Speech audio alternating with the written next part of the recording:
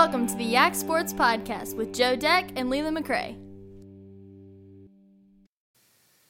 Leland, Augusta County sports are starting to wind down as we get to the end of the regular season. But baseball, we have a Shenandoah District champion, and it is going to be Wilson. Yeah, we saw that coming, and they had done what they needed to during the first swing through everybody to kind of give them the edge at that, and they've closed it out well. They only had that one loss there to Buffalo Gap a couple weeks ago, but closed out strong here just last week, beating Waynesboro, beating Fort, a non-district against Allegheny, and then beat Stanton on Monday, and that's what absolutely clinched it. I think before the win to Stanton, they had clinched it because they would own a tiebreaker with Stewart's Draft, but however, they took care of it outright without any tiebreakers needing to be a factor. So good job by them. Second straight Shenandoah District Championship there. Rodney Cullen has them playing great. Last year all the talk was what they would be, and then all of a sudden they were there. And so them winning this year, not as big of a shocker. Winning the district by 3 or 4 games, I think that's kind of what surprises me, to a touch. Just because I just thought that draft, Riverhead's Fort, maybe Gap group, that was what we were saying in the season preview. And I think we saw moments of that, but they kept coming out with the upper hand. So congratulations to them. They took care of business. They've earned it. They'll be the favorite next year too. And that's where they sit, that good pitching staff, the good hitting. Their bats have been hot and cold throughout the season, but definitely once the district season started heating up, their bats were hot the whole way. And even when their arms might not have been as tight as you were hoping they were going to be this year, their bats took care of it. So a 10-1 district record right now. They have to close out the season against Fort on Wednesday. And where they sit in 3C, that's just not going to be that big of a game. They're sitting at third in 3C. They're going to get to host a game, at least one game. And then we'll see what we get from there. I think in 3C, they take 8. It's kind of like, it reminds me of the NBA play-in. They have the 7 and 8 play the 9 and the 10, and then you go from 8 teams from that. So Fort Defiance is sitting right there at that line. I think they're at that 9 spot right now. So they might be wanting that win, and they have a schedule next week, or this coming week, with they played Waynesboro on Monday, got the win. They play the Wilson game that we talked about. They play Riverheads on Friday, and then they have a Gap game scheduled for next Monday, which I thought these things had to be wrapped up by the weekend, so I was surprised to see that date. These games are going to mean a lot for Fort for being in or out of this 3C, so that's kind of where the drama is in 3C, is Fort in or out.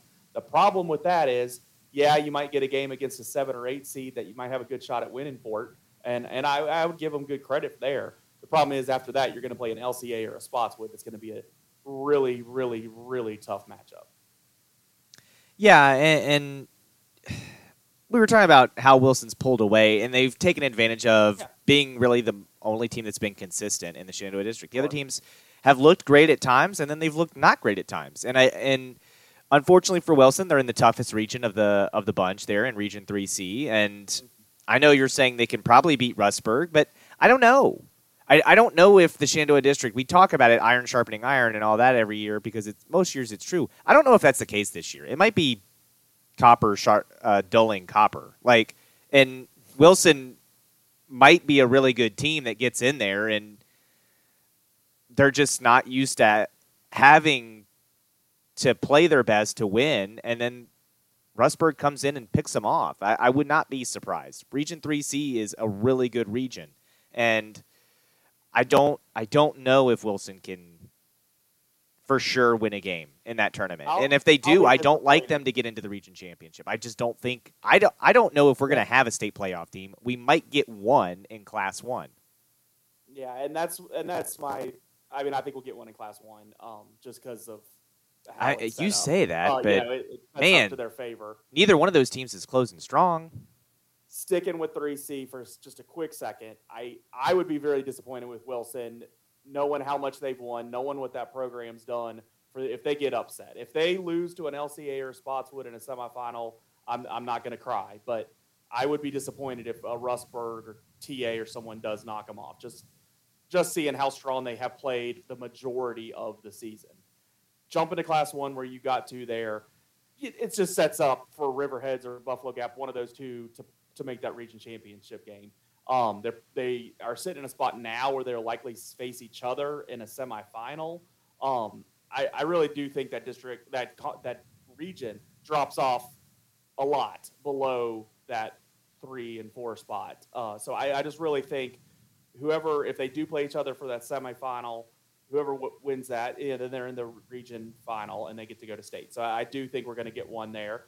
Draft is that team at Class 2 that I was really hoping could hang around, and they've had their moments. That's one of those teams that, I mean, it's all of them. Everybody other than Wilson is they've had their moments and they've had those wins, but they've had those head scratching losses too. And even like the Wilson game, we said, well, if they can play with Wilson, then they'll be all right. But then they go out there and get their butts beat by Wilson 2 weeks ago. So I have no idea. And I think draft and what Wilson actually does is going to tell the story of this district.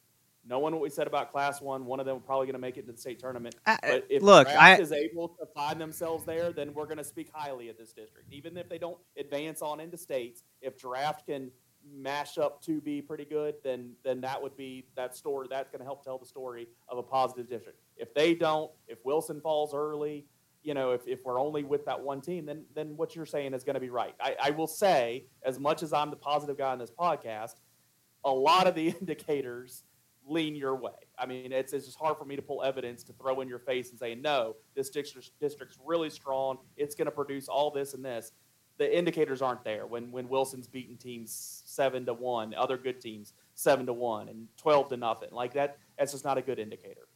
Yeah, but I mean, I know you're saying Gap and Riverheads most likely play each other in that semifinal. I don't know. Maybe. I know that's what the seeding says, but these teams just haven't been consistent, and I don't know. Like, I don't know if Buffalo Gap and Riverheads both win in the first round. Yeah, so I don't think a lot of Rappahannock County or Sussex, those are teams that I've seen Riverheads in these past years in Class 1 just go rock in the postseason. So historically, I just don't see them significantly better. I think if they were significantly better, they'd have a significantly better record. They don't. So I just seeing how Riverheads, yeah, they've won 2 Class 1 state championships in recent memory. So that, of course, gives me that lean there. But I know Gap's played good baseball. I know Riverheads is talented, and I'm just not seeing below them what's going to get in their way. Now, Surrey County, I think they're good. I'm not saying Riverheads or Gap's going to win the region. I just think one of them's going to end up in that game against Surrey County to see what happens. Yeah, I don't know. I hope you're right. I hope we get as many teams as possible into the state tournament. Yeah. I don't know. I'm thinking maybe one, and that's if Class 1 goes as we think that Buffalo Gaps and Riverheads are playing each other in a semifinal. If not, I would not be shocked if we come away with no teams in the state tournament. Just because I think it's been an inconsistent season this year in baseball for the most part. Except for Wilson, and unfortunately, like we said, they're in the toughest region. Yeah. So, and I mean, Wilson's losses came against 3C teams that are below them in the standings. So, again, more evidence to help you. Yeah, and I mean, look, we'll see. Buffalo Gap. Really, yeah, Buffalo Gap still has to close out with Draft and Fort. They lost to Riverheads. They're not on the hottest of runs here, so no. I don't know what Lunenburg's schedule looks like and what that math could be where Lunenburg maybe jumps them, and then we don't have that. That gets back to the scenario that I was rooting for, where I didn't want Riverheads and Gap 2-4.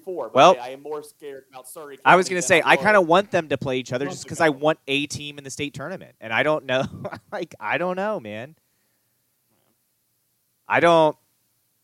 You're telling me Lunenburg can't beat Riverheads? Some of the games that Riverheads has lost, I don't know.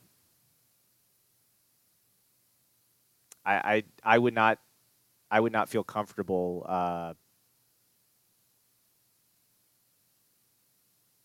as a fan of the Shenandoah district. Riverhead's been to the state tournament so many years in a row. I honestly Leland, but this is 2022. You don't get to take your 2021, 2020, 2019 teams and the history of that and throw it in here and get to advance. I guess what the words I just said were, they seem more talented than some of those previous years, and I'm not seeing those other teams with better records coming at them. Like I'm seeing I guess if they were better, pretty I'd like to similar see them win. I guess if they're better than those teams, I'd like to see it, and I just haven't. Have an opportunity. The tournament's about to happen. I haven't seen it in the regular season. I haven't seen it in the regular season. Yeah, 2 years. I think even in the COVID year, their regular season was down, and then they were in state semifinal. Like it's me reinforcing the fact that Class 1 baseball is just not as strong. It's not very strong, and so this is where my hope of Riverheads and Gap taking their lumps against these other teams that are, I hope, good are going to pay off in the postseason. It's going to get proven. One of us is going to be right. A lot of the evidence points towards you.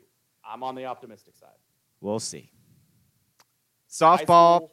I want to talk softball. Fort Defiance is really good. Fort Defiance, love their chances of getting into a state tournament. Riverhead softball, like their chances of getting into a state tournament. I think softball is probably going to be the teams on the diamond that you see state tournament appearances, and then we'll see what happens with draft. But these teams, I think, are doing great. I'd love to see Riverheads and Fort in there. I'd love to see Stuart Traff get in there, maybe find a way to get into that region championship.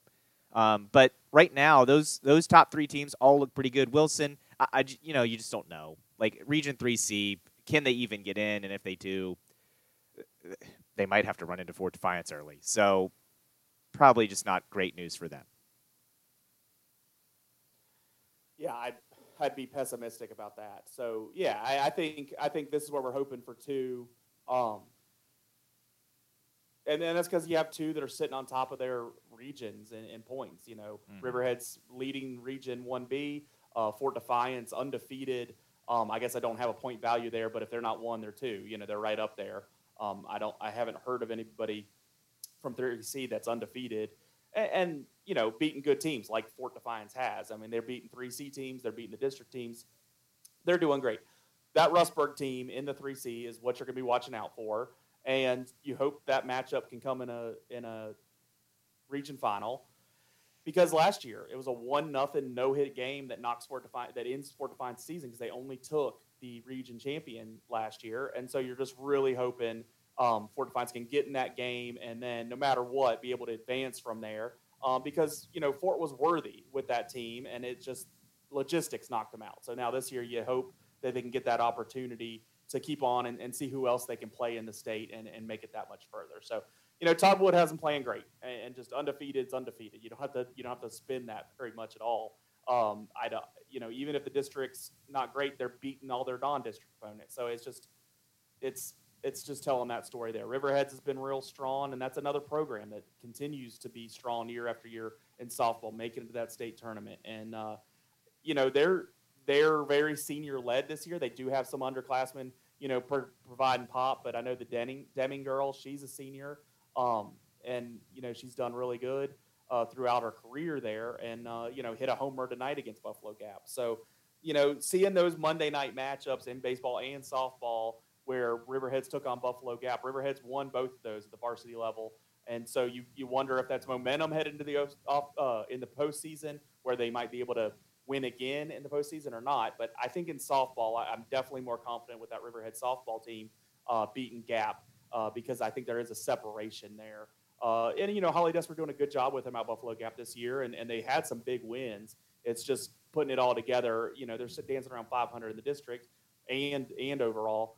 They want to be higher than that, but I still think they have their opportunity to make noise in that region because, again, teams not as strong in that region as what we're going to see in 3C against Fort Defiance. Sure.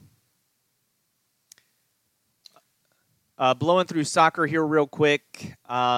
It's Wilson's district to lose at this point.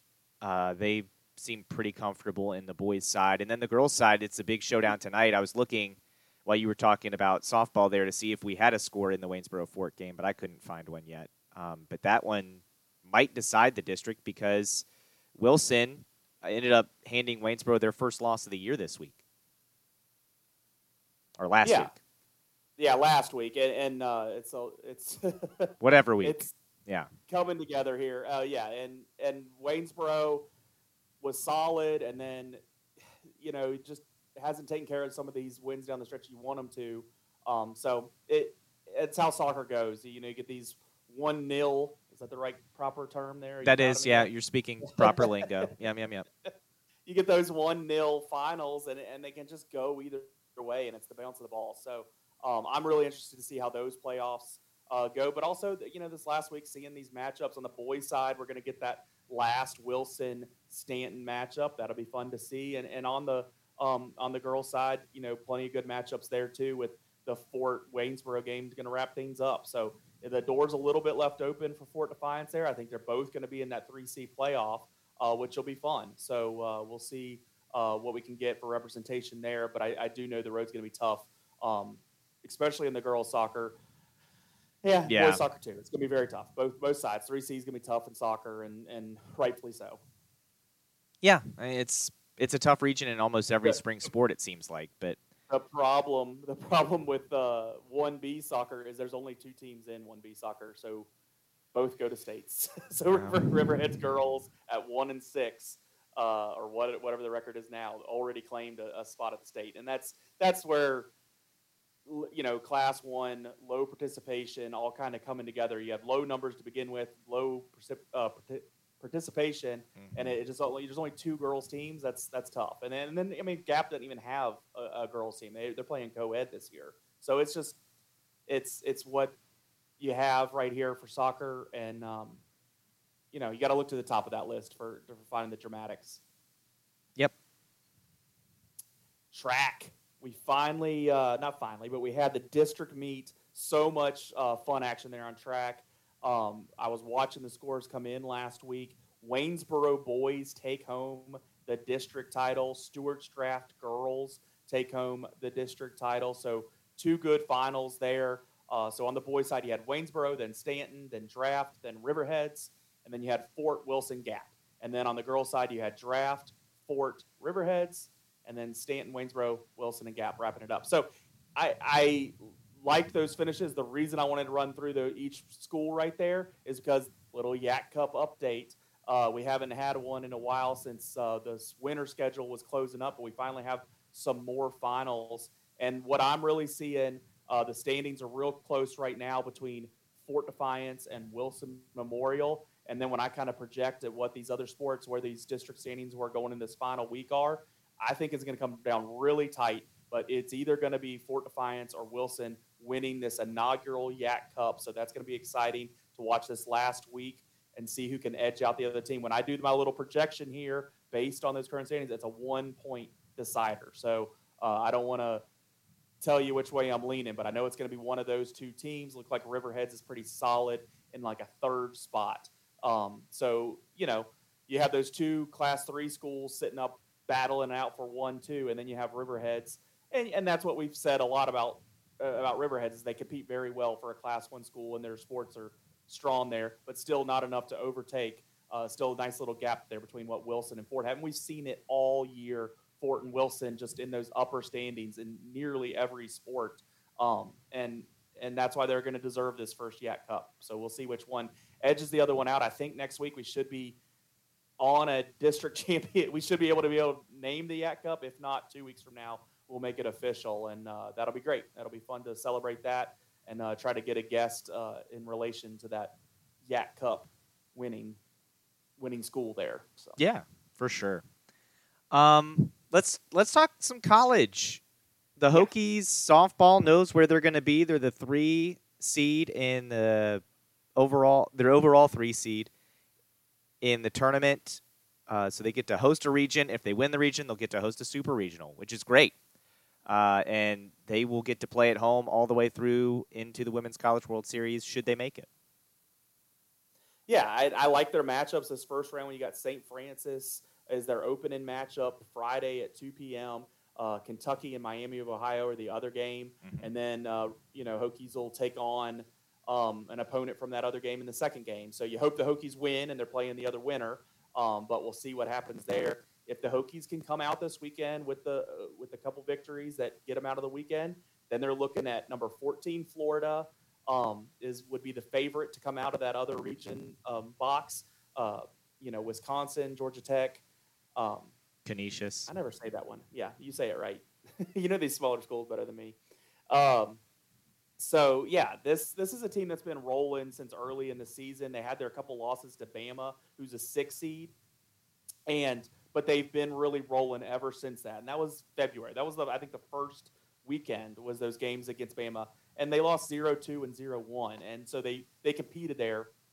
And then ever since then, really been rolling. Only 5 overall losses since those 2 losses. And only 2 losses in the ACC. Just absolute great season. They did fall in the ACC tournament.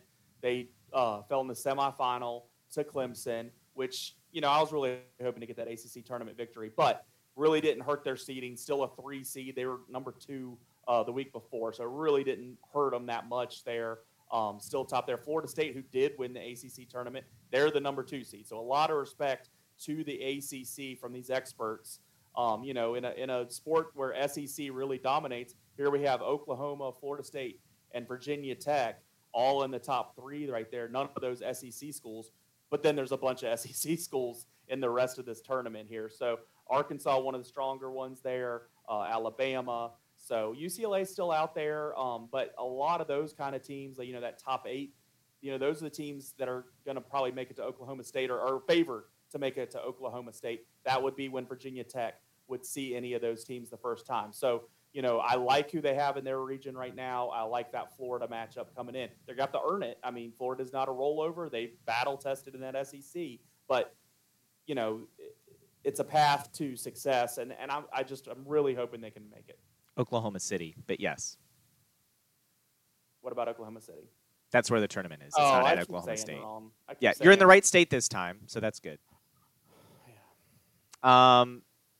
Omaha awaits the Virginia Tech boys baseball team, it looks like, if they take care of business. Right now, they're number 3 in the country. They had a huge series win against Louisville over the weekend, and it looks like they also might not only be hosting regionals, but super regionals, barring in a great spot for that. Yeah, barring an early exit in the ACC tournament. But Tech baseball and softball look to be in great position. VCU. I'll let you talk about Virginia Tech before I go to VCU. Go ahead. They got all the bleachers for softball. They have those temporary bleachers set up. And I know when JMU was rolling through those playoffs and even for the CAA tournaments when they've hosted them, but then the NCAA ones when they were able to host, it was so exciting in Harrisonburg when they were setting up those bleachers. So I saw online that Virginia Tech has them set up. So I'm excited about that. And then, I guess they're hoping here in 2 weeks they can just move those bleachers over to the baseball park if they need them over there too. I know they've done a lot of work there. I sat in some temporary bleachers at a Virginia Tech baseball game before, but they've adjusted that hill where I think they can fit a lot more in there now. But yeah, we could be hosting a lot of baseball here this spring. And, you wanted to get through this baseball series against Louisville, another top-ranked one. I guess they were number 7 coming in. You wanted to get through this weekend before you kind of like, okay, we're about to host some stuff. So I imagine the athletic department's kind of, getting their plans together now because that was a, number 7 team coming in here, and Louisville beat them on Friday night. So you kind of watched out, but then played well on the weekend, 4-3 victory on Saturday, a 6-4 win on Sunday. I watched a lot of that one on Sunday, and it was a great weekend. They played Duke, still going to have to handle their business there. I'd really like to see them make a real deep run in this ACC tournament. I'd really like this for this baseball team and the energy that they have. I'd like them to be really rolling in to the NCAAs, coming off some big wins there. So that'd be nice. Yeah, it would be. And, I mean, so far there's been no indication that won't happen. VCU, they had a great weekend. They've won 7 straight now. They got to play UMass for 3 games. And I think I could have played for them. It was not a great day for UMass. They've lost 6 straight. They got swept by the top 2 teams in the conference, Davidson and VCU. VCU has a game against Georgetown on Tuesday, and then they'll close the regular season against Fordham, another team that is just not in a great position right now, although they have won their last 3. But it would appear that VCU will definitely be the 2 seed in the A-10 tournament. They're going to go. That's hosted by Davidson this year, and they're just going to have to find a way to knock Davidson out. Davidson has been on a tear. They have won 9 straight games. They're 18-3 in the conference overall. They've kind of led wire to wire. VCU is 16-5 in the conference. 2 of those losses to Davidson.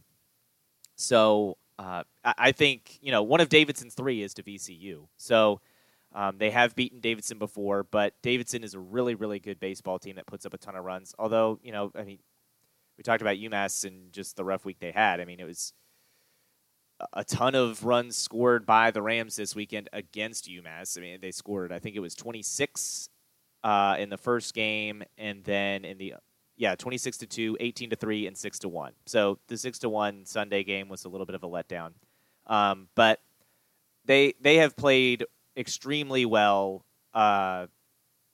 since really the last time I think you could honestly say they weren't themselves was a game back on April 26th against William & Mary. They lost there at William & Mary, but then they came on to sweep Dayton. They lose a tough game at Charlottesville to UVA where they were leading at points. Then they sweep George Washington, beat ODU, sweep UMass. Now they've got Georgetown before Fordham. So they could potentially be going into the A-10 tournament on the right note, really hot. And they're probably going to have to win the A-10 to get into the regional this year. So they're going to be looking to try to make as much noise and find a way to knock out Davidson. Well, at least we get to listen to you here down the stretch. So 4 games this week. Yeah, it'll be a busy week. Tuesday, Thursday, Friday, Saturday, man. Yep, Tuesday, Thursday, Friday, Saturday. Mm-hmm. You're just going to sleep in the stands there, take a little blanket with you? We'll see if that Thursday game goes late. Let's take it to baseball for a second. Yeah. Major League. Yeah. I know you want to talk about It's an oddity. this. Yeah. It is an I oddity. got to take the positives where I can get to them. Yeah. Your Pirates managed to get no hit and still find a way to win. Hey, I think that says something. I mean, you cannot produce anything all day, and you still find a way to win. It was a pitcher's duel, and they get no hit. They only gave up 4 hits and none on top of each other. And the Pirates got 2 walks by the pitcher from Cincinnati, Green, who had pitched a great game, a no-hitter. He walks 2 in the bottom of the 8th, and then they take him out. Having given up no hits, Reds take him out.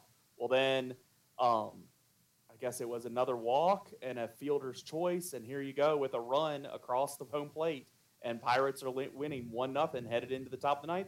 Pirates take it down from there. So, it's an oddity. It's only happened 6 times in Major League Baseball history, so you got to mention it. I was watching that. I switched straight from the Hokie game that was early at 11 over to the Pirate game and watched that. And I think the Hokies were a lot more exciting of a game, but I watched it.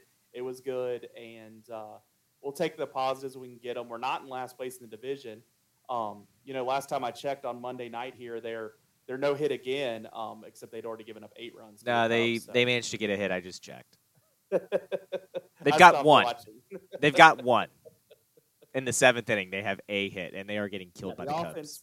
Offense isn't there for the Pirates, but hey, I'll take what we can get. But I watched what was it, Mets, the Mets series some this weekend. The Braves last week had an interesting series. So I've been watching some of that, and those top teams. I'm trying to figure out who I really think is going to take it from here. I know we give our early season predictions and stuff, but I'm trying to get a read on who's going to win. Everything. I know that everybody wants to lean Dodgers just because of what it is on paper, but just seeing how people play, I just want to come up with anybody but the Yankees on who I really think is going to win. Well, I don't think the Yankees are going to win. I will say not. that. I'll come out and say that. And it's not just because I hate them. I just don't think they're going to have – when they get in the playoffs, they're not going to have what it takes to win. Their bullpen is not great, and their pitching is not good enough.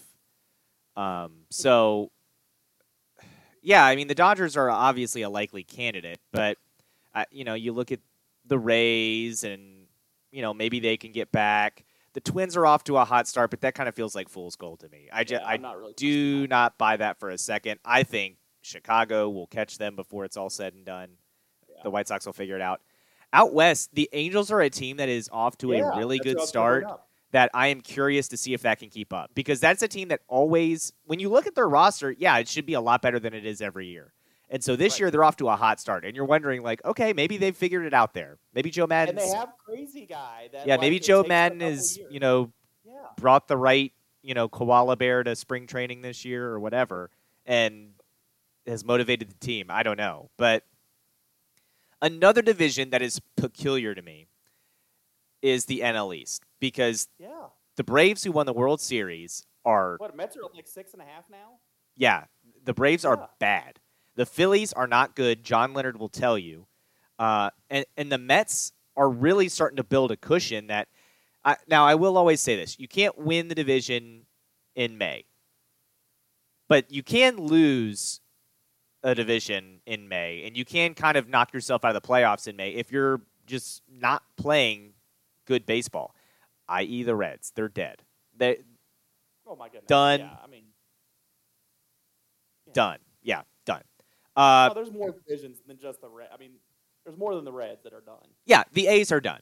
The Orioles are Yeah. done. The Orioles aren't going to the playoffs. Like, as much as we had a good week last week, and it kind of brought us up to, I think, 2 games within 500, and then the weekend happened, and it was like, oh, yeah.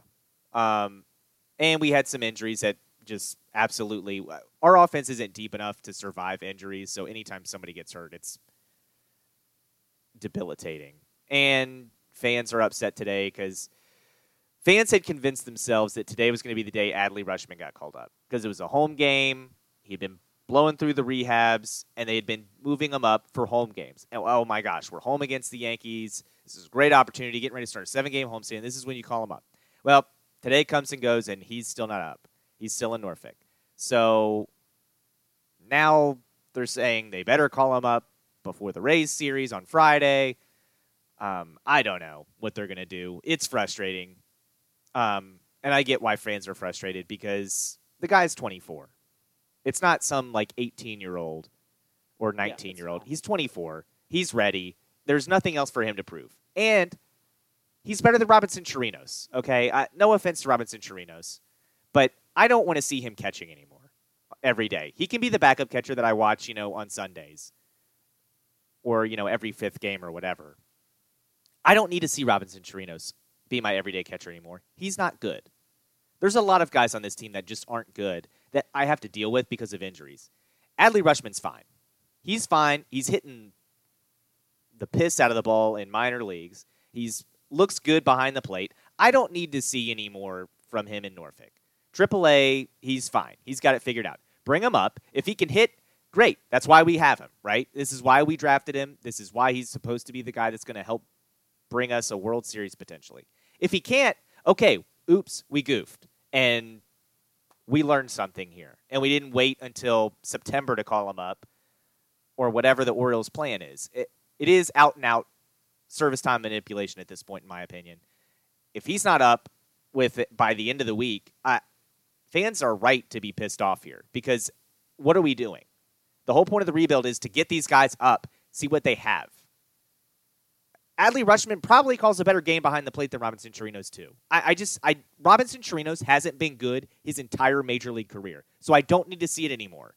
We're going to lose regardless. At least let me lose with the guys who might be the future, and I can see them improve. I don't need to see Robinson Chirinos. I don't even like seeing Ryan McKenna in the outfield, but Austin Hayes is hurt, so I have to watch that clown run out there every other day. And to be honest, it's not fair for me to call Ryan McKenna a clown because it's not his fault he sucks and we don't get any depth. It's our front offices. So we have a 4A player and Ryan. Well, that's offensive to 4A players because I don't even think Ryan McKenna's good in AAA when he's there. He's just we have too many bad pieces. I don't need to voluntarily have them there. When we have guys that are ready to come up, bring them up. Gunnar Henderson still being in AA is redonkulous. That guy is a shortstop of the future who is crushing it. I saw him play in Richmond, crushed. He is ready to be in Norfolk. Call him up to Norfolk. Whoever the guy in Norfolk is, if he's good too, and that's why we're scared to bring him up, fine. Bring him up. Because I don't like our shortstops. I don't like our team. Rougned Odor's not good. Orioles fans were celebrating Rougned Odor's anniversary of punching Jose Bautista. I think it's been 6 years since he punched Jose Bautista. And we as Oriole fans hate Jose Bautista. And it was in a group text that I'm in, and I just put, I liked Rougned Odor better when he was a Ranger and not an Oriole because the way he punched or the way he hit Jose Bautista is harder than he has ever hit a baseball in an Orioles uniform, and I just don't need to see it. Yeah. Yep. Well, we're both searching for positives, and I'd like to see your young guys up too, so that'd be good. So I think we spent our Game 7 Saturday slightly different. We did. Focused on catching up to the basketball games after I watched those baseball games I was talking about. And then I know you were on the hockey. So I'll talk about the hardwood first. The Bucks took a beat down. But then that got overshadowed because the Suns got absolutely obliterated by the Dallas Mavericks in the Game 7 on their home court. And it was embarrassing of a loss for them. You can lose the Game 7. It can happen. Yeah. Dallas isn't some just pushover nothing team that it's embarrassing. You can lose it. But to be down by 30 at halftime when Luka has as many points as the you Suns. have 27 points. Yeah. That's just a problem. No fight, no spark, no nothing. And this is a Game 7 with professional athletes. It's just unbelievable how bad that went for the Suns. I think Giannis has to be a little happy that the Suns did that later in the day because the Bucks got beat down too, but at least that was at Boston and a lot of things kind of going against Milwaukee with the Middleton injury and stuff like that. But the Suns just absolutely whatever focus any of the NBA talk I heard today was Suns terrible, and that was the conversation. So I don't know. I sit here and I know we're going to circle back to some of the points I said, but man, I look at all these teams and I just keep looking at Florida State with all these guys that have won a bunch of championships already, and I feel like we're here again. Golden State, you mean? I said the Warriors, I thought. You said Florida State. Florida State. You got the Seminoles on. Yeah, you got the Seminoles on your mind. But Leland's already looking forward to that softball showdown with Florida State. But yeah, with the NBA, I'll say this in Giannis's defense: the Bucks getting annihilated was not his fault. He had a really good series. Yeah, he had a solid game. He had a historically good series, 200 points, or I think no. Was it more than that? I don't remember. I forget the stat line, but I know you're talking about. But people haven't been talking about it today because everybody's talking about how bad the Suns were. Yeah. So, I mean, I will say that. In Giannis's defense, not his fault. The Suns, yeah, like you said, you cannot go out like that at home. Like, that just can't happen. If you lose on a buzzer beater, okay. But to get just absolutely blown out. And, when I looked at the score at halftime, I was like, oh, yo. Good thing I stayed away from the NBA today because I would have bet the Suns. I bet them both, and I bet them both bad wrong. I was loud wrong on NBA. See, I was thinking the Celtics would find a way to win at home, but the Suns Mavericks, I was like, I want to say the Suns, but you just see all those Chris Paul stats. Like, he has the record for most blown 2-0 leads. It's a Game 7. He's not great in Game 7s, and I was just like, I'll tell you what. Chris Paul is one of those people, I feel like I've warmed up to a touch. I really didn't like him when he was at Wake Forest. He's hitting people and stuff. Just not cool. He did not cool stuff. Julius Hodge got hit where you're not supposed to hit a guy by Chris Paul. And I don't like that. And so I've never liked him. And then it was easy to kind of ignore him because he was on the New Orleans Hornets and stuff, so it was easy. But then, I don't know, somewhere along the way, I guess he just got old enough where I was like, okay, he's good, and I'm warming up a little bit, but nah, this was easy to remember the things I didn't like about him, when he's just looking this bad. But then the hate just coming out of the woodwork today, everybody on Twitter just slamming Chris Paul. You got players on ESPN, Patrick Beverly going on there just trashing him. Justified or not, he's trashing him. Yeah. I don't know. It was just a really interesting day to watch Chris Paul just get destroyed all day. And it starts to be part of that LeBron, Chris Paul, Melo, group of friends, the banana boat or whatever they were riding on vacation one year. It doesn't bother me that Chris Paul's getting hate. It really doesn't. It just doesn't bother me. So it's been interesting for a guy that a year ago when they were in the finals was getting all the love, and then he got injured, and there was all this remorse for him. It is the opposite today, and it's been interesting. Yeah, I mean, he's been getting killed today, and I don't know. Part of me feels bad because I just that can't be fun. But the mental for this team going into next year. I think this team that's going to be tough. That's franchise killing loss. It feels like that is. You got to make some decent moves, and I think Chris Paul's probably part of Because that. I just think the Mavericks to are Booker. going to get better. Like, Luka's going to get better. I mean, they talk about Chris Paul not playing defense. Look at Devin Luka. Booker got any erased. Devin Booker got Yes. erased. And I like him. He's a good player. Yeah. And he nothing. Golden State Nothing. isn't going anywhere. Dallas is going to get better. Like, Memphis is going to get better. It just felt like that, honestly, that felt like a loss where it was like, uh-oh, That was it. the window Yeah. just closed. Like, But the thing for Chris Paul is, I think you almost have to make some move with Phoenix just to like freshen up the locker room and get that feeling out of their heads. And I think Chris Paul's part of that movement. So where does he get moved to? Does that give him an opportunity? Because everybody's just writing off Chris Paul. He'll never win a championship. It's like, well, where does he go to? I mean, he's been at some spots. So I do don't know. think he I plays a don't know. role in the Suns being there, like, where they are. does. Like, I don't. I hear what you're does. saying, No, and I'm he's not huge. disagreeing that they're not going to try to move Chris Paul, but I Yeah. do wonder. I'm like, it's He'll kind of get there like 2 Caps years. fans. It's kind of like Caps fans, and then I'll move this when I'll talk about it more in depth when we talk hockey. But some Caps fans are like, well, we just got to get rid of Ovechkin. You know, the window's closing. Well, But I'm like, you're an Way idiot. different. You are way an different. idiot. But Chris Paul, I mean, look, we talk Phoenix Suns. It's not a proud franchise. Like, they don't have a lot of great history.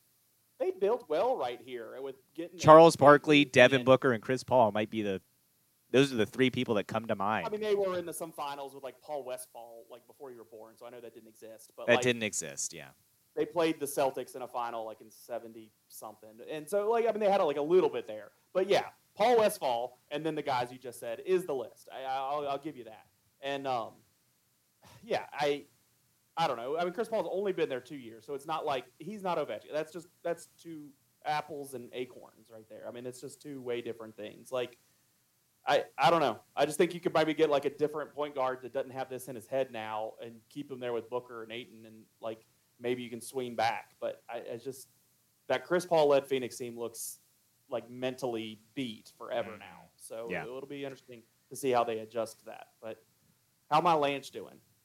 Oh, I thought we were gonna talk about the East a little bit with what's left. Oh, it's Boston and Miami. It's 1 versus 2. That'll be fun. It will be. But so Golden State, Dallas. I don't. I don't think Golden that will State be sweeps fun. them. I think it's 6. I think it's 6. Yeah. Yeah, I think it's 6, and I think you get 7 out of the East. Okay. Which, if it's 7 next Monday, we will probably have to have it on while we record. Or 2 Mondays from now, not next Monday. So NHL, the Caps did get eliminated by the Panthers. But it was overtime. It was overtime. That was a lot better of a series than I thought. The Caps gave them a run. Eventually, poor defense and bad goalies ended up biting the Caps. Like, they blew 2 3-goal leads in that series, I think, which is amazing. The one was they were up 3-0. It was Game 4. They're up 2-1 in the series, and they're up 3-0 at home. And the Panthers come back to tie it and then win.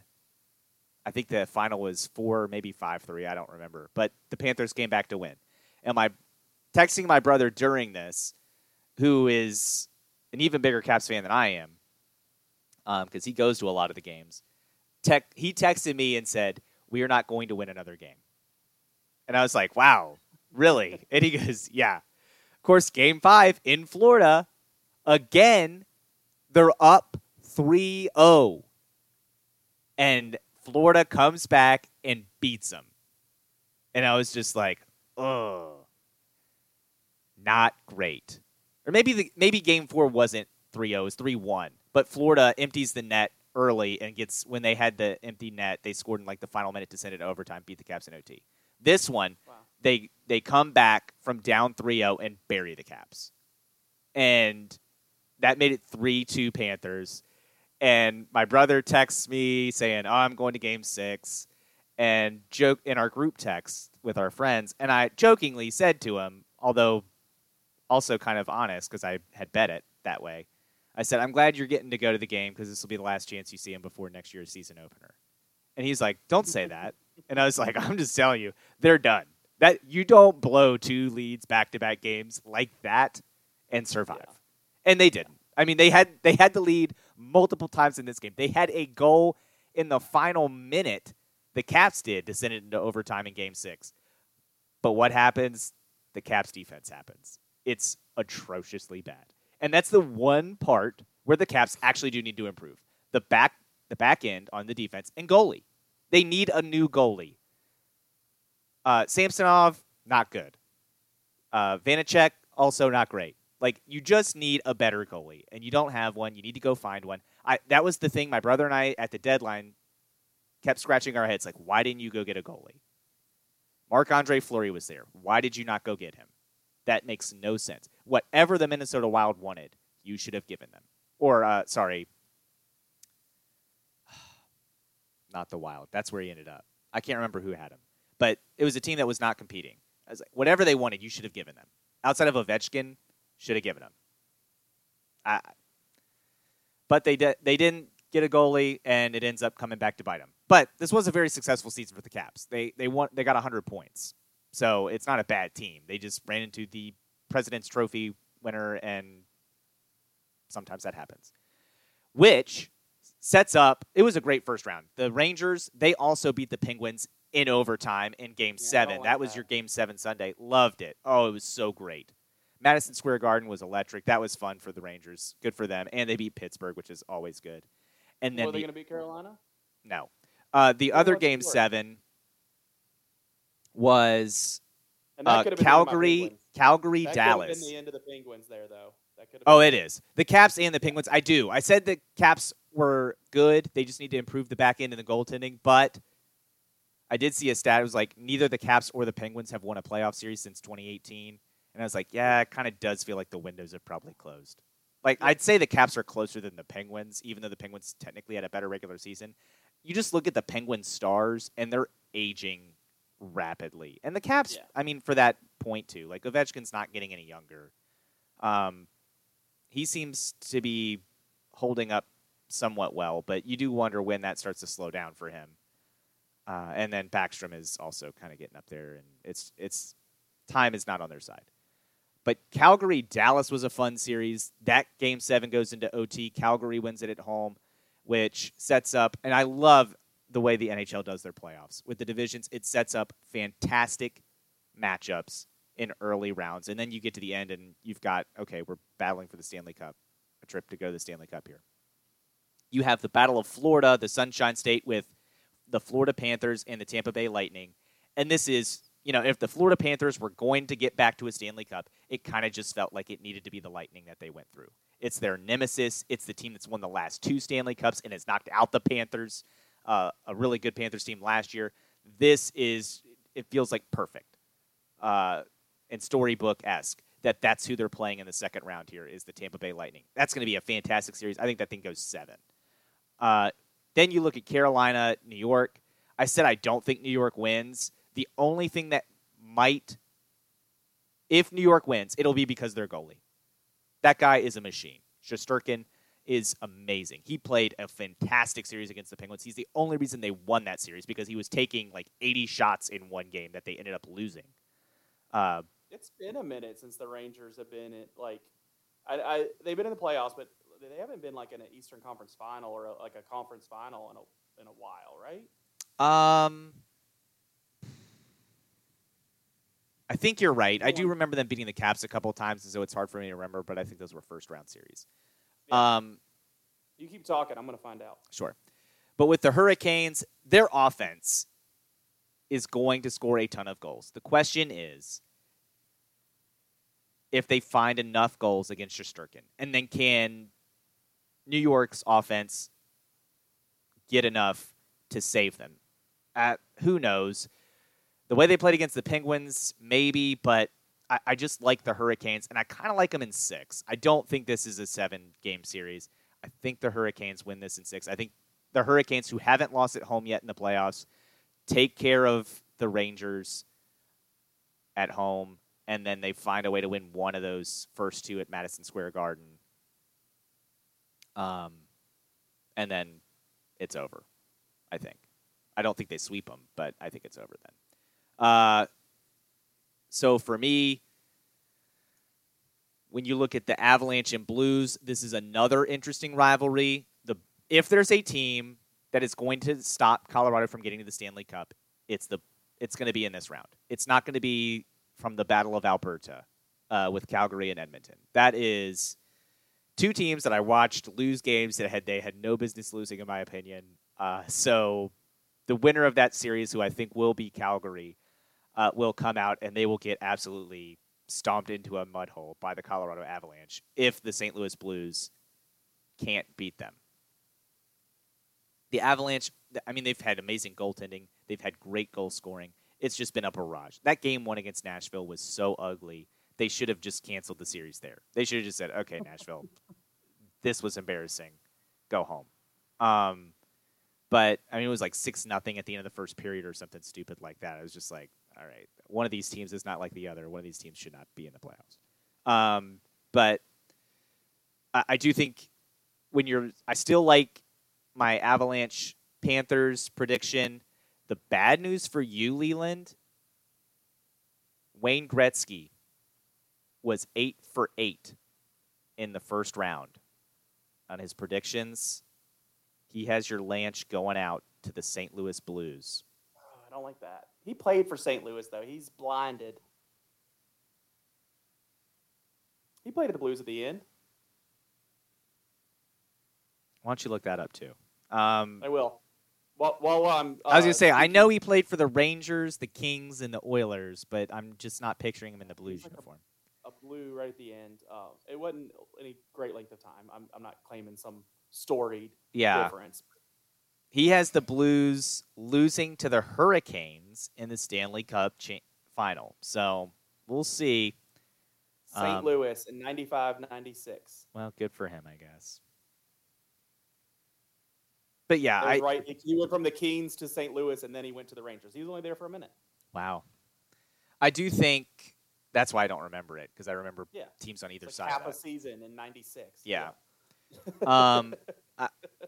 I do think, though, the Avalanche are going to have what it takes to bounce the Blues. And so, honestly, with the Ice Cats, it's this round, the Lightning, and then I do think they're going to beat the Hurricanes. I don't think they're going to have any troubles there.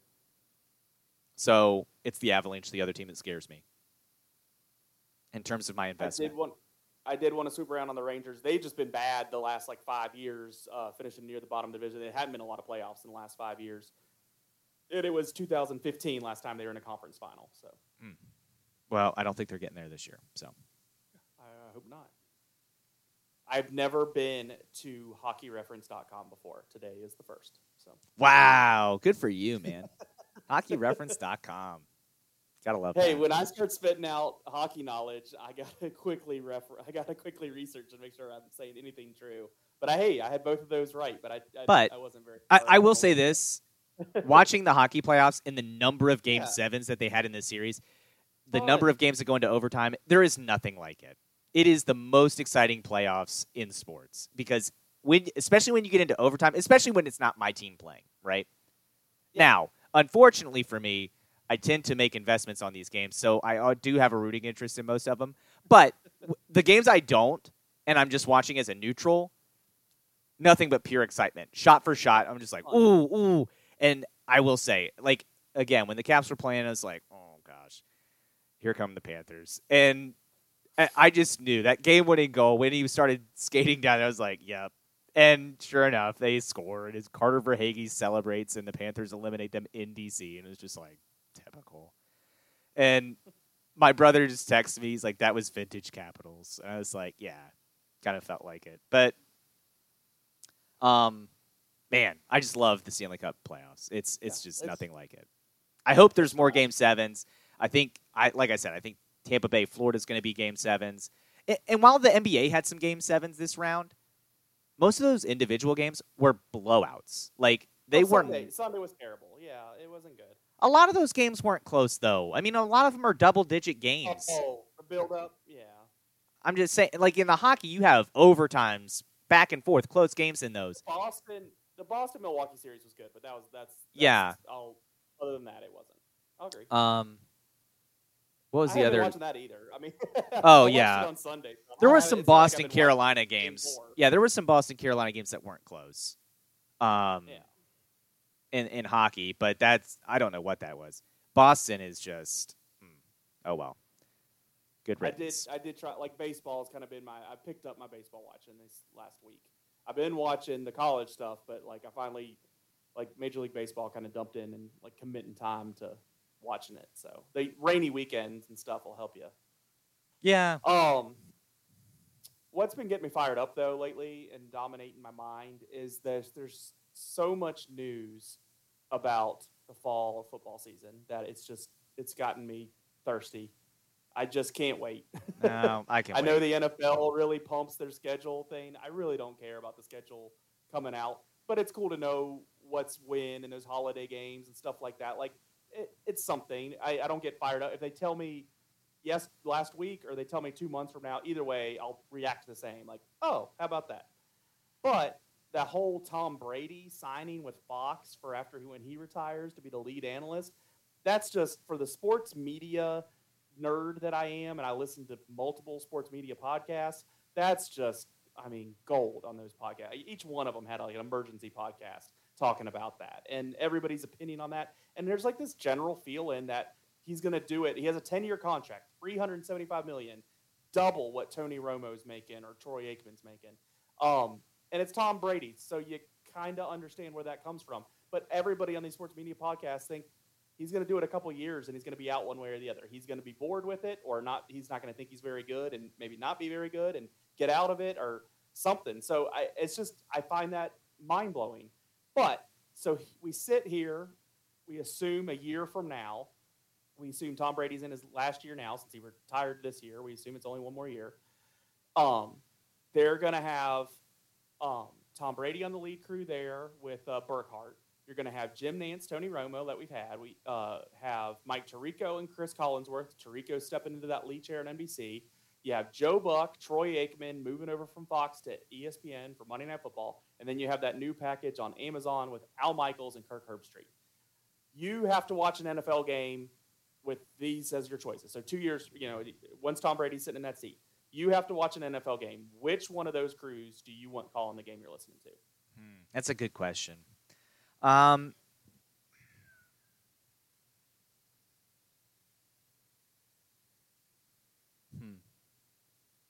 I'd say either Jim Nantz and Tony. Oh God, I really hate Tony Romo. I'm gonna say Al Michaels and Kirk Herbstreit just because I don't like Tony Romo. Just because I don't like Tony Romo. Yeah, I love Kirk Herbstreit. On Saturday nights in the fall, I tend to have the ABC game or wherever Kirk Herbstreit's at. I tend to have that game on the TV that I have volume on. Yeah. Like if it's the same difference, if the Hokies aren't playing or it's not just some huge CBS, SEC game, I tend to be on that Kirk Herbstreit game because I appreciate him and Fowler. I like Al Michaels. I've loved Al Michaels. I'm not a huge Chris Collinsworth fan, but I still like Sunday Night Football because Al Michaels is the man. I mean, he's an absolute legend. So putting those guys together, I assume they'll gel well enough. That's probably the least expensive combo on this list of people, and it's the one that I most want to listen to because I respect Kirk Herbstreit that much, and then Al Michaels is the absolute legend. Now, is any of those people keeping me from watching a game? No. If it's the game I want to watch, if these are all primetime games. They're on by themselves generally, except for the late afternoon CBS or Foxes, but they still have the prime audience. If it's the game I want to watch, I'm going to watch it. None of these guys are driving me away. I say I don't like Chris Collinsworth as much. He's never kept me from watching a game. I hate Tom Brady. He's not going to keep me from watching Fox. He might keep me from watching Fox, actually. If he's not good at it, I won't because I don't like him. He's not good at it, but that's going to take care of itself quick enough. The way everybody's talking about it, if he's not good at it, it'll take care of itself. But will it? Because I know that they're saying on this that if he's not good at it or he doesn't feel like he's good at it, he'll quit. I don't know. $375 million, $375 million. I tell Fox, go ahead and cut me a check for $375 million if you don't want me here. The contract has a lot of like brand pushing and stuff too. So apparently I think there's outs where they can mold him into different roles apparently if he's not good at it. But it's still a big risk to take this guy that hasn't done any games before. Now, to be fair, they did that with Tony Romo. I mean, they threw him out there. But Tony Romo, in a lot of people's analysis, does a good job. People like him. I think he's a little much, but people like him. I think those mostly are Dallas fans, though, is the problem. There's going to be a lot of people. I mean, a lot of people do like Tom Brady. Like, a lot of people are going to want to like him in that spot. You know, you have the Northeast that likes him, but nationwide, there's a lot of Tom Brady fans. So I think he's going to get his chance there. I think it's tough on Kevin Burkhardt because he's going to have this 1 year with somebody in that seat next to him, probably Greg Olsen, and then that guy's leaving, and then he's going to have to start over again and get used to somebody else. I mean, you say that. I don't know. I don't know if Tom Brady's only playing one more year. No. I said I think I just led that early with the assumption. I mean, if he plays 2 more, yeah, I don't know. Yeah, I don't know. None of these guys at the beginning. He's not going to play 2.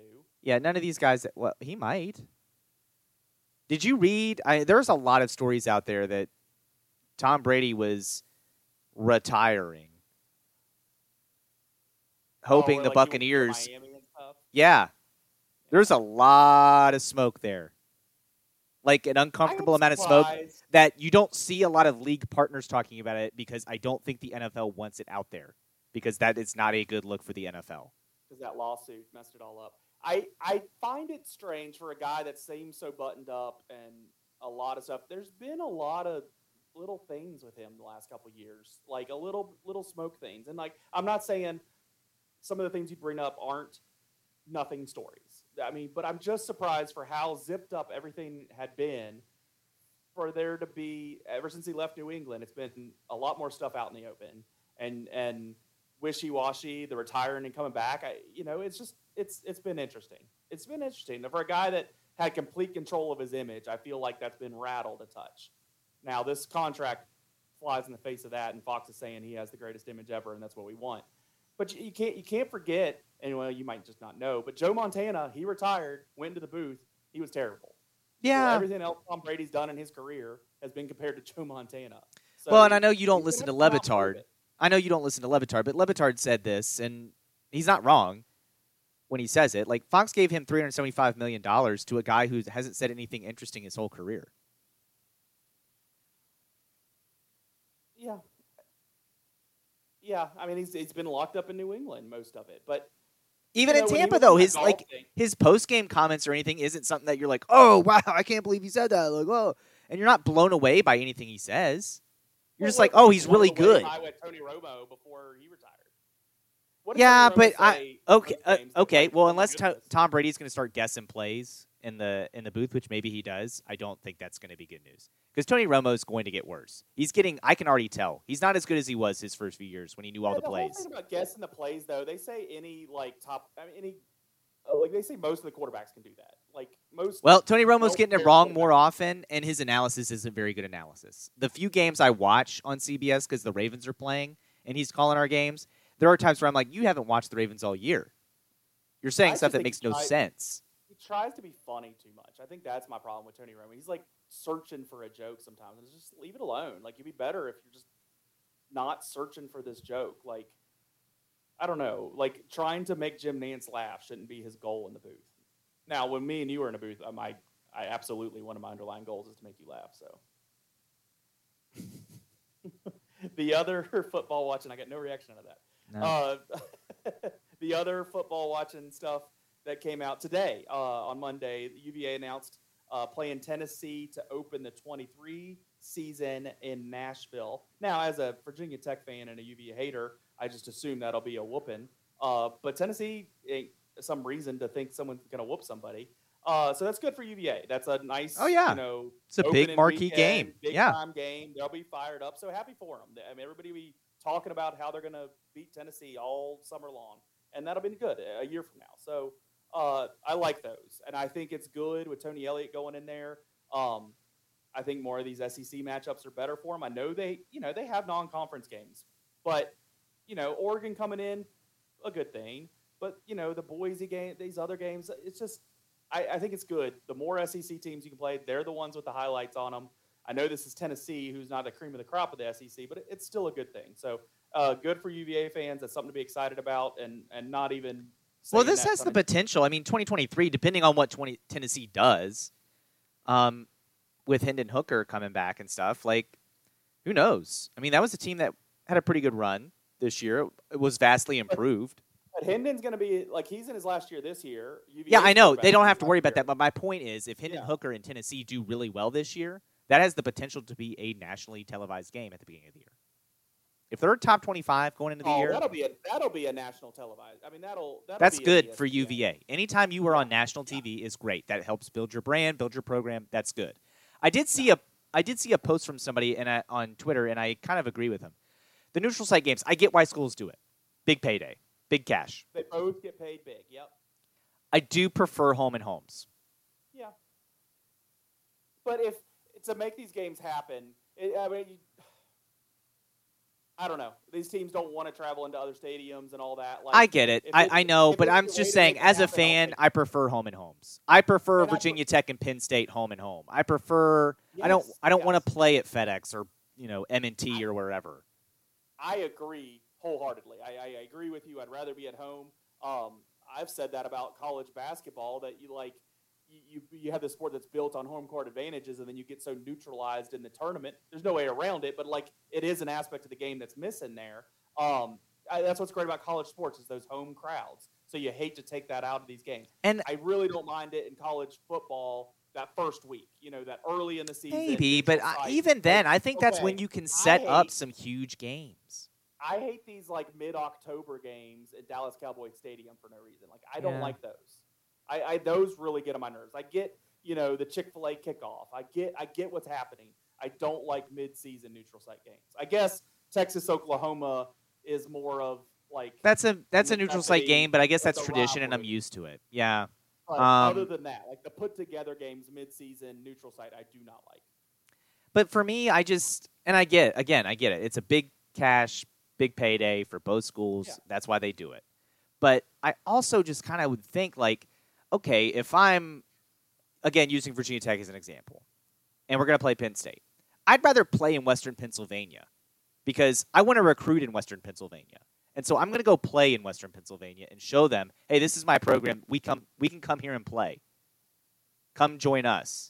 And we'll, Yeah, that's the only way you're going to prove that point in Western Pennsylvania, because going to play at Heinz Field, you already play Pitt, so you're not proving anything there. Yeah, and beat them at Penn State. Yeah, and then saying, or playing in Baltimore doesn't really help, for me, in my mind. Or, FedEx or whatever. DC neutral site doesn't matter, because they already have so many DC alumni. It's why this WVU, and I know you hate the going to WVU part of it, but I like that they're playing home and homes. That FedEx thing was fine, but I much preferred home and home.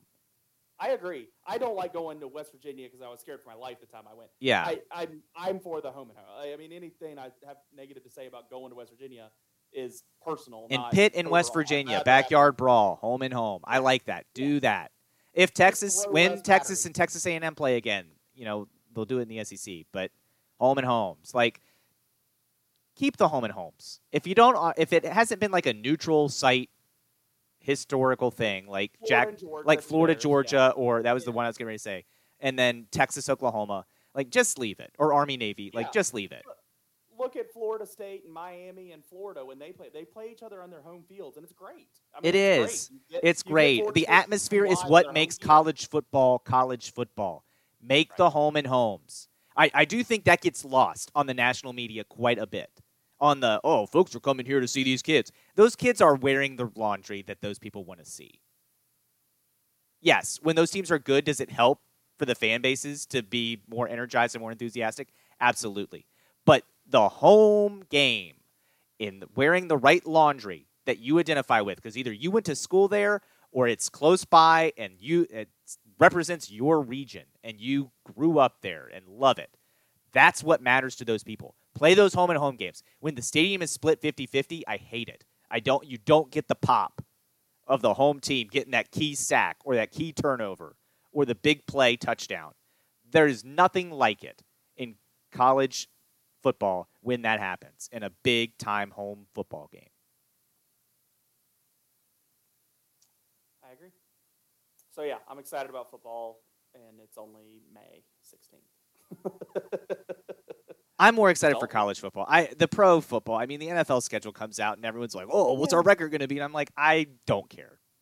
I don't What care gets about on news this. About that, the analysis of that, you already know who you're going to play and where you're going to play them. It's just which week you're going to play them is the only thing that comes is different, and people act like it's new news. Like in February what you're dealing with. I don't know. I don't get And that it was like the excited. Ravens released, like, "Oh, these are our road games. These are our home games." And I'm like, okay. But they said that back in February. Yeah, I That's don't all you need to care. know. Like, I just don't. I don't. This is not news for me. I don't get into the NFL schedule release. It is even less exciting for me than the draft. Like, I am not I into look this at the thing. Thanksgiving games, especially now that they have that night game. Because I mean, Ravens and Yeah. Steelers played in that one year, and that was good. So I pay attention to that because that Thanksgiving night game is one I usually like for a holiday game. I like. Then I look at Christmas and hope my team's not playing on Christmas because Right. it doesn't work for me on Christmas. And this year the Steelers are playing on Christmas Eve at 8:00. I will watch zero of that game, and so I don't get my wish there. I would say the one thing when they release it, I'll look and see if we have a Monday night game. Yeah, I want to. And we have one. Games. I'll look at that. But that's it. And I'm like, okay, I don't, if I'm it good. says 1:00 beside it, I don't pay attention to it right now. Nope, not at all. Yeah, I just don't care. I don't like we keep playing you guys. I noticed that in this year though. We play the Ravens twice in December. Like, why can't we just play once? Yeah, in the October once and is once the in end of the December? year, isn't it? Man. One of the last 2 weeks, but yeah, it's like we play twice in the last 6 weeks. Why can't we just play one of those in October? Like, what's wrong? I think with one that? of them's the last game of the year, Probably. if I'm remembering correctly. But because I should say I do I think that. we close with 2 division I look games, so. at the last game of the year because I'm like, all right, who are we playing with our playoff lives on the line? Like, Can we rest? Can we rest? Nope. no, okay, cool. Yeah, because either we'll be playing for our playoff lives or you guys will be playing for your playoff lives, and I don't want to rest anyone, and I want to knock them out. Like, I don't care if we've got that one seed locked up and we're not going for a perfect season. I'm just like, yeah, but we're playing the starters because I don't want to see them. We close with Cleveland. We play y'all the week before. Okay, So is that so? We must play the Steelers, Ravens, Bengals because week we're before playing somebody on. else. Who It's It's week 17. It's the old last week of the season. It's they extended a week now. Damn it, And I bet you guys had the Bengals in the last week. So. that sucks. That's not who I want to play with my playoff lives. After saying that I think the Bengals are fake and they're going to be bad again, I don't want to bake my playoffs on it. It just feels like one of those episodes where we come back the next Monday and it's like, oh, Joe, remember when you said the Bengals suck? They knocked you into the playoffs. Good impression. That is a good impression. Yeah, at the Bengals too. So get to get the jungle. Oh well, if we're gonna beat those, But I mean, we play on the people. 11th, December 11th. You play at Pittsburgh. Mhm. Then you play Cleveland. Then you play Atlanta, and then you play Pittsburgh and the Bengals. It's like I like a lot of division at the end of the season. I just don't know why. I don't know why they don't spread our rivalry out a touch more. They keep doing this. It's not every single year, but it's more years than not. We play twice, like after Thanksgiving, and it's just get one of those out of the way in October. It'll be fun. It'll be good. Yeah. Watch somebody die in October. When what's been dominating my life, and then I guess we'll just go ahead and wrap it up, unless that other topic you really, really feel strongly about. I just have 2 quick ones to complain or to smile and frown about. But go, hit me. Okay. English Premier League wraps up this coming weekend. Manchester City actually had a chance to lock up the Premier League this past weekend, but they stumbled and they got a draw. Now, luckily for them, they got that draw because if they had lost, then things get interesting. Then it comes down to goal differential between them and Liverpool, potentially. But because they got a draw, they're a point ahead. Now, they play Aston Villa, who is not great. So, all Manchester City has to do is win. They probably will. If they do, they win the Premier League. If they draw, that last game of the year really matters for Liverpool because they have a game tomorrow against Southampton. I'm assuming they're going to win that. And then they'll play Wolves, and they have to beat Wolves. All those games are going to be played. Is it a pack of wolves? Wolves? Yeah, What you're saying? exactly. It's a pack of wolves out on the field. Yep. And they will be playing. On the pitch, excuse me. Darn it. All these teams will be playing their games at the exact same time. It is wolves. I thought you were messing with me. I thought you were saying a different word. It wolves. It is Wolves, Who yeah. are these people? The Wolverhampton Wolves. Yeah. Wolverhampton? Yeah, they call them Wolves. Yep. Okay. But Manchester City, again, they have Aston Villa. Leeds. They're no good. I need Aston Villa to find a way to get a point. Just somehow, some way, get a draw against Manchester City. So Liverpool can win the Premier League. They've won the Carabao Cup. They won the FA Cup on penalties this last weekend, which was thrilling.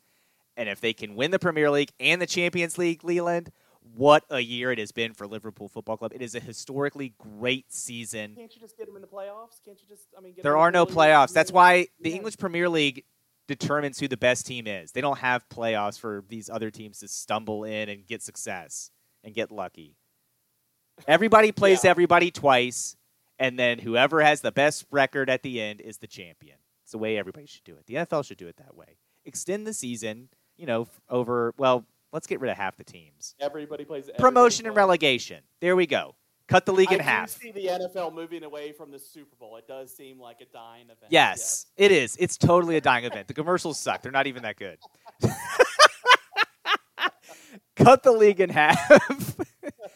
Promotion and relegation. The Jacksonville Jaguars will be in the second tier forever. Bama's up. Bama moves up. Yeah. Oh, my gosh. Could you imagine if we started moving college teams around? That might be what college football turns into before it's all said and done. But I don't know. That's going to be... When I hear the Power 5 conference commissioners talking, I'm just like... So makes me when nervous. you say this, okay, so Premier Leagues are wrapping up. So what happens? What's other? I know you have 3 different tournaments going on at one time here. Yeah, the FA Cup ended last weekend. Liverpool won the final on penalties. Yep. Is there ever a playoff? The FA Cup is basically all that is a tournament. All that is a playoff. Okay. And the Champions League is kind of like that. It's like the World Cup in the sense that you have the group stage. Yeah. And then you advance to the knockout round. So that's the Champions League. Liverpool's in the final for that. They're playing Real Madrid. That will be not this coming Saturday, but the following Saturday. Like Memorial Weekend. Yeah, I think so. Cool. But on Saturday. Not going to make it. Well, that's disappointing. It is. It's a big match, Leland. Yeah, my daughter will be dancing on a stage. I will be managing that stage at the same time. So I guess that takes precedent. Our top listener thinks so. So that's good. No, it'll be good. Pull it, Kelly. It's got to be me or your daughter, Leland. What? Okay, what are your 2 fun facts? I have quick ones. I just lost my page. The happy one, Vad is playing for he got signed this week. JMU's former, he won the championship while he was there, right? No, they lost it. Yeah. But he was good for him. He was. He transferred from Georgia Tech. Everybody loved him for good reason. Game day came when he was there. Everybody loves Vadley. Well, he'd been not playing USFL football. Pittsburgh, the team I would assume I like, if they didn't play all their games in Birmingham, they signed him this week. They put him on the field this weekend. They were 0-4 before they signed Vadley. Now they're 1-4 because Vadley scored a couple touchdowns, including the game winner as time expired. So that was a happy thing.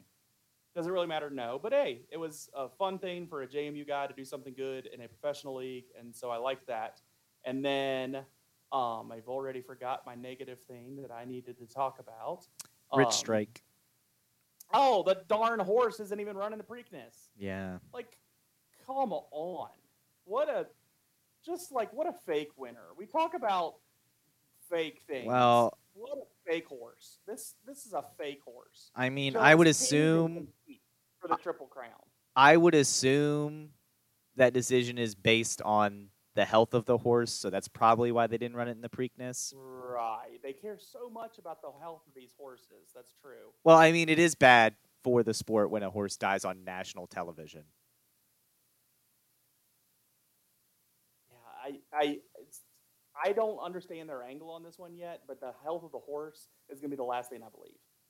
I mean, it's the first thing that comes to mind. It's the biggest reason horses scratch out of the I'm Kentucky sure that's Derby what or the they're saying. Preakness. I'm sure they're citing the Well, what do health you of the think horse. it is? Do you think the mob is paying them to not They go for know the it's Triple gonna Crown? lose. They know they stole that victory. Who that the gives a horse bleep? walked on the track. They don't They're care gonna about go out there that. and beat their brains out on a longer or on a shorter racetrack, right? The Preakness is shorter, right? Oh my God, And then Leland, they this is come the around to dumbest Belmont, theory which you is have. longer, and No. they're just hoping Oh it's my gonna go longer then. God, And then that they is can not why breed they're it going to hold better. him out. They know they'll lose this race, and so they don't want to run it. Then they can run the Belmont on a longer racetrack, have a chance of winning that one, and then they can plead. Oh yeah, well They could run the Belmont. They could run the Triple Belmont either way, Leland. It's not like if they lose the Preakness, they're not allowed to run in the Belmont. That makes no sense. I don't know. I just hate They're that not run. going to give up Any the excitement money I on have the for the Preakness table for a Triple Crown for anything other than a health reason for the horse. This is where we need good people like that disgraced trainer back on around the track and making decisions that benefit me, the person that wants to care about this horse race. Well, I can tell you, NBC was probably devastated. I will not. I don't care about this. I will not. I was going to say, turn the no one's television going to watch on. that race. I'm not able to watch the race regardless. So when I saw that, I was like, well, at least I won't be potentially missing history. So, Yeah, I'm not going to turn the TV on this weekend to horse racing. Like, absolutely not. yeah. Did I watch the last one? No, I missed it then too. Oh, I watched the But- Kentucky Derby. It was phenomenal. I missed it. I was at a party. Well, that's fine. But, yeah, I mean, you didn't miss anything because now, well, you did. It was the second longest Fake odds. horse winning a fake. The second race. longest odds horse to ever win the Kentucky Derby, but now you won't miss Triple Crown. Computer enhanced. It was all CGI that was shown there. Glad I missed it. The fake. Yeah, I you saying it's because they know they're not going to win. That is the oh my gosh. It has to do with like money for studying them. Has to. Come to the Yak Sports podcast for dumb They horse racing absolutely analysis. they lose this race. You can always say If well, you we would've thought won. If we weren't careful, that's got to be the dumbest thing I've ever about his heard. poor little horseshoe that was a little bit loose. We held him out so he wouldn't get hurt. We ran him at the Belmont. Obviously, he would have won the Triple Crown. Here's his stud fee. Let's go. But when he goes in there and actually loses, it glue. One, no. Two, yeah. I mean, this is just a message to all you people out there. If you've listened to horse racing podcasts and thought, "Wow, that person was really dumb," come here. Come here. I don't know what I'm talking about. I mean, I have no my idea what I'm talking about. gosh. Oh, I lost my notes. I couldn't even say the name of the horse. My notes weren't in front of me. I couldn't remember That the is- name of the horse. I can't remember the name of the horse last year that won. That You cheated. wanted to get I on should me remember for the when name North of the- Carolina no, was it's in the dead Speed last because in the he beat ACC with no conference wins at the time. I said, if Roy Williams doesn't figure this out, he's fired. You wanted to get on me. This is that level of bad take. Except I'm not going to double down on this and ride it. I know what I'm not talking about right here. I know it's bull. I had no idea what I'm talking about. I just don't like that he's not running, and I'm mad about it. So Yeah, Long John's is good though. Long John's is open. did you make it like health wise after? Yeah, I did. How Less about AFC on the way crunchies, home? less crunchies than I wanted. That was disappointing, especially after waiting in line for an hour. An hour, more than an hour. Yeah, It it's like was an hour and 17 19 minutes or something. Yeah, Oh my goodness, it was a long time. It was upsetting, but for Long Johns, we made it. I don't get it. It was good. I can't wait. I can't wait for you to go with us, Leland. I am so excited for this. Oh, You know what? Maybe for you, and this is, just for preparing. we just got to plan with our friend Rob Ron. Maybe the best way to do this for you is to just knock out both bets in one day. We go to IHOP for breakfast, Dead by dinner. and then we go to Long John's. Long John's for lunch, and Dead by dinner. I will get us shirts made that say that. IHOP for breakfast, Long That's John's a for Gaffigan lunch. line. I don't want to. I'm not sure if you know Dead that. by It's a Gaffigan. dinner. I did not know that was a Gaffigan line. That's great. Is that on one of his new stand-ups? Yeah, I don't know if I don't know if it's part of the Hot Pocket rant, but it's a Gaffigan line. Oh, I wanna claim it as my man. own. I'd love to claim it as my own, but it's a Gaffigan. I loved that. It might have been where he's like, "Did I eat at Wendy's twice today?" Oh, okay. So it is an older one. I just gotta go back and watch it again. Oh, it's older. Okay. All right. Well, if you, the listeners, want to come back next week and hear about how most of the Shenandoah District wrapped up, we will be glad to be with you next week. We'll be however you're listening to us right now. We'll be back the same way next week. And if you want to venture on to other venues like Podbean, Apple, Google, or Spotify, you can always find us there too. Make sure you tell your friends we're available on all those different hosting sites. And also, please interact with us at Yak Sports Pod on Twitter or Facebook. I will tell you that the Pirates did end up with 3 hits tonight. No runs. Wow. But 3 hits, gave up 9. So that will do it for us this week. We look forward to talking to y'all again next week. You've been listening to Yak Sports, your Augusta County sports podcast.